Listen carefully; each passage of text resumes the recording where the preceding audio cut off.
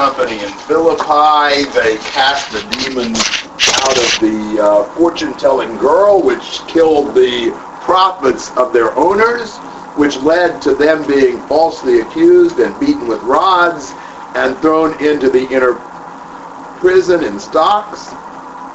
And then there was the earthquake, where God opened the prison doors and loosed everyone's chains, and the jail keeper, thinking that he would be a dead man because of allowing the prisoners to escape, tried to kill himself, started to kill himself, but Paul said, "Don't harm yourself, we're all here." He rushes in and he says, "Sirs, what must I do to be saved?" Obviously this has been quite an amazing thing to him all the way around, and he's ready to think soberly and seriously now about his life.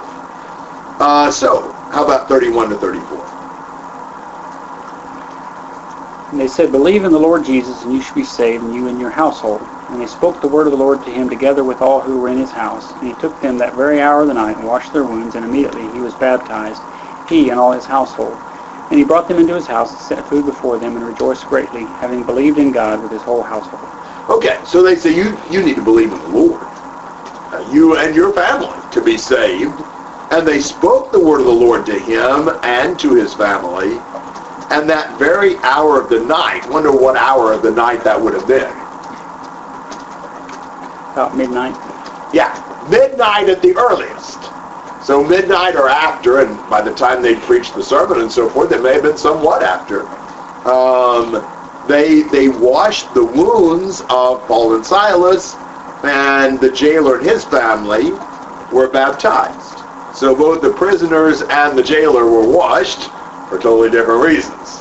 And then he brought them into his house, fed them, and rejoiced greatly. This was a wonderful night for this jailer. Now there's some things that people say about this account that aren't true.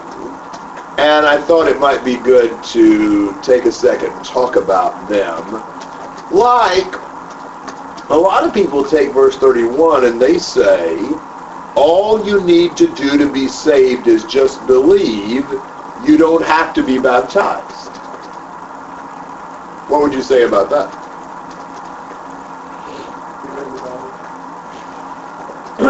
That's not an answer. It says he spoke the word to them, and it caused them to do something. And that wasn't the end of the story, just believing. So the people who think that salvation is by believing alone leave the jail too soon. You know, they don't get the rest of the story. The rest of the story is that when they believe, they do what their faith motivates them to do, and they're baptized. In fact, it doesn't say that the jailer and his family believed until after they'd been baptized. The believing that we know they did is mentioned in verse 34. You know, it's like,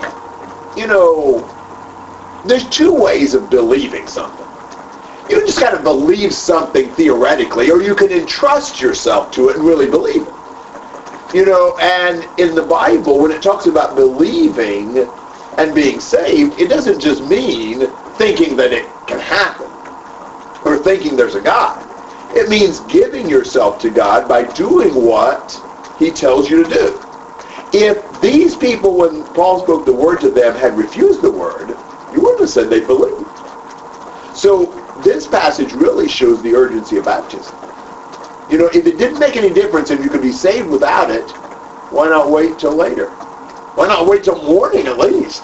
Why baptize them in the wee hours when it's still dark if it doesn't really make any difference? Comments or questions about that angle? We could also go to 1 John and say that you don't need to believe to be saved, because he says whoever confesses that Jesus is the Son of God, God abides in him and he in God. So you don't need to believe either. Yes. It's another way to look at that is to say there are many different things and not all of them are in any one passage. Though probably here the truth is when he says believe, he means believing and acting on your faith, and not just believe in the sense of thinking there's a God.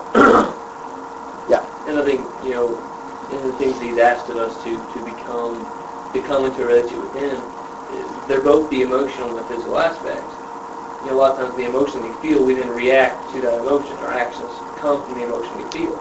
So we come from the believing standpoint of something we feel inside, which is the response why we're baptized. It's the reaction to what the inward feeling.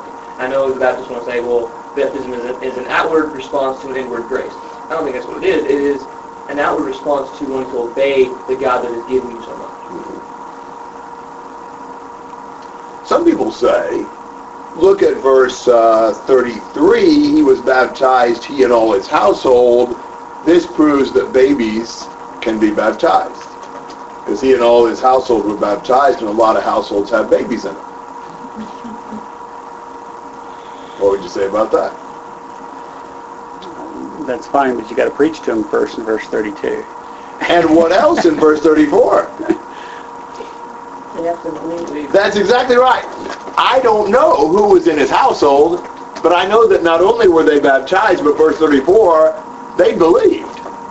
Well, if they're mature enough to believe, they're mature enough to baptize. I have no doubt about that. So that argument in this passage just self-destructs. I don't know. You could look at it two different ways. I mean, my household does not have any babies in it. Some do, but not all do. So it may be there weren't any in his household. Who knows? Or it may be that those are obvious exceptions. Well, clearly somebody who's not old enough wouldn't have been. And you wouldn't even have to mention the exception. I don't know which it was, but clearly whoever was baptized were people who'd already believed, according to verse 34. All right, anything else that you want to say through verse 34?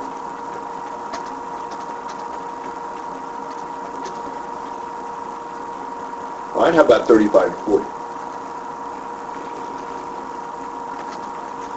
Now when the day came, the chief magistrates sent the policemen, saying, "Release those men."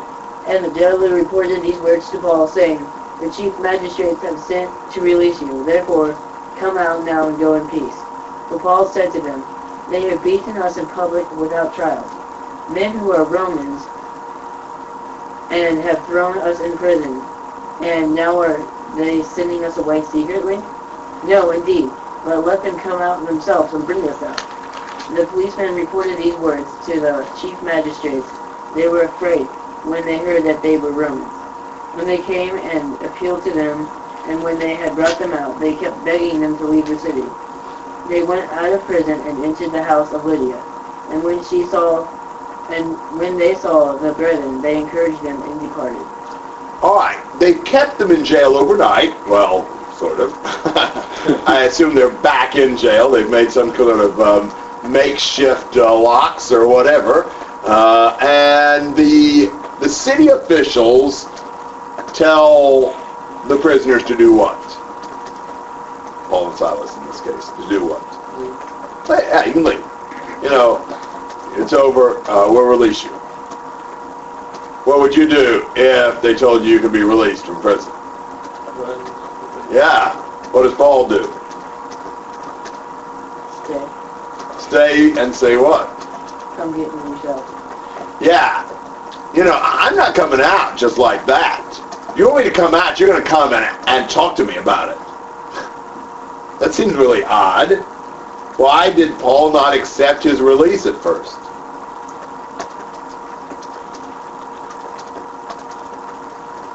Sounds like they were trying to keep it quiet. Yeah. And why would they have maybe wanted to keep it quiet? Because they had beaten without reason. Yes, and they were Roman citizens. That's what Paul mentions. I don't know if they realized it until this point. Paul said, we're Roman citizens, uncondemned. We were beaten without a trial, and now they want to just send somebody to tell us to leave the prison? If they want us to leave, let them come themselves. See, they are in big trouble. They did something you should not do. It'd be like, I don't know. I mean, if America had, conquered, South America.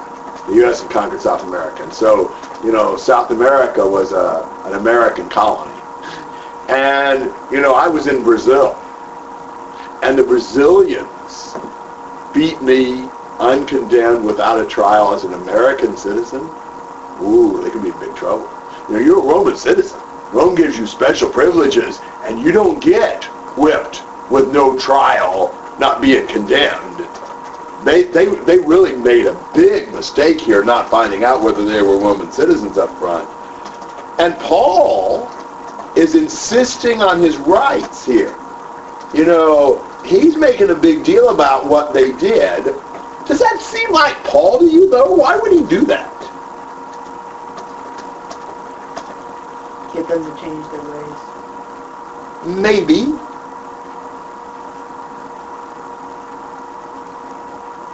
Because he thinks the gospel's been harmed by this. Maybe. We don't really know the answer. What do you think about this one? Paul is about to leave Philippi.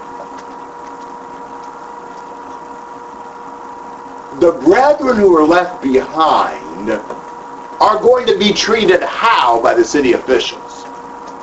If Paul makes a big deal about this, and the city officials have to come with egg on their face and beg him to leave, they may be a little more reluctant to engage in some of these, unprovoked persecutions against the Christians from here on out. I'm wondering if Paul did this to kind of, make the officials less likely to persecute the Christians that are left behind. Now, I know that Paul viewed it as okay to appeal to his legal rights for protection against non-Christians, and he did that sometimes. But here it's almost like he's wanting to make an example to where they don't do those kind of things again, and Paul's leaving. So I think he may be kind of trying to give a little protection to his brethren. I don't know that that's the case, but I would suggest that as a possibility. They do come, and they beg him to leave, and they visit the brethren in Lydia's house, and then move on. Comments and questions? Yes. Is that the Lydia from Lydia? That is the very one. Do you think they were like having a service because the brethren was there? Maybe, or you would think. Maybe there weren't many other brethren other than in Lydia's house. I don't know. Maybe the jailer and his family, but yeah, maybe. Weren't they cistern instead of brethren? They might have been. All right, other comments or questions? So that's the first place that Paul goes to. In what province? Macedonia. Now we're moving on in Macedonia, chapter 17, verses 1 to 9.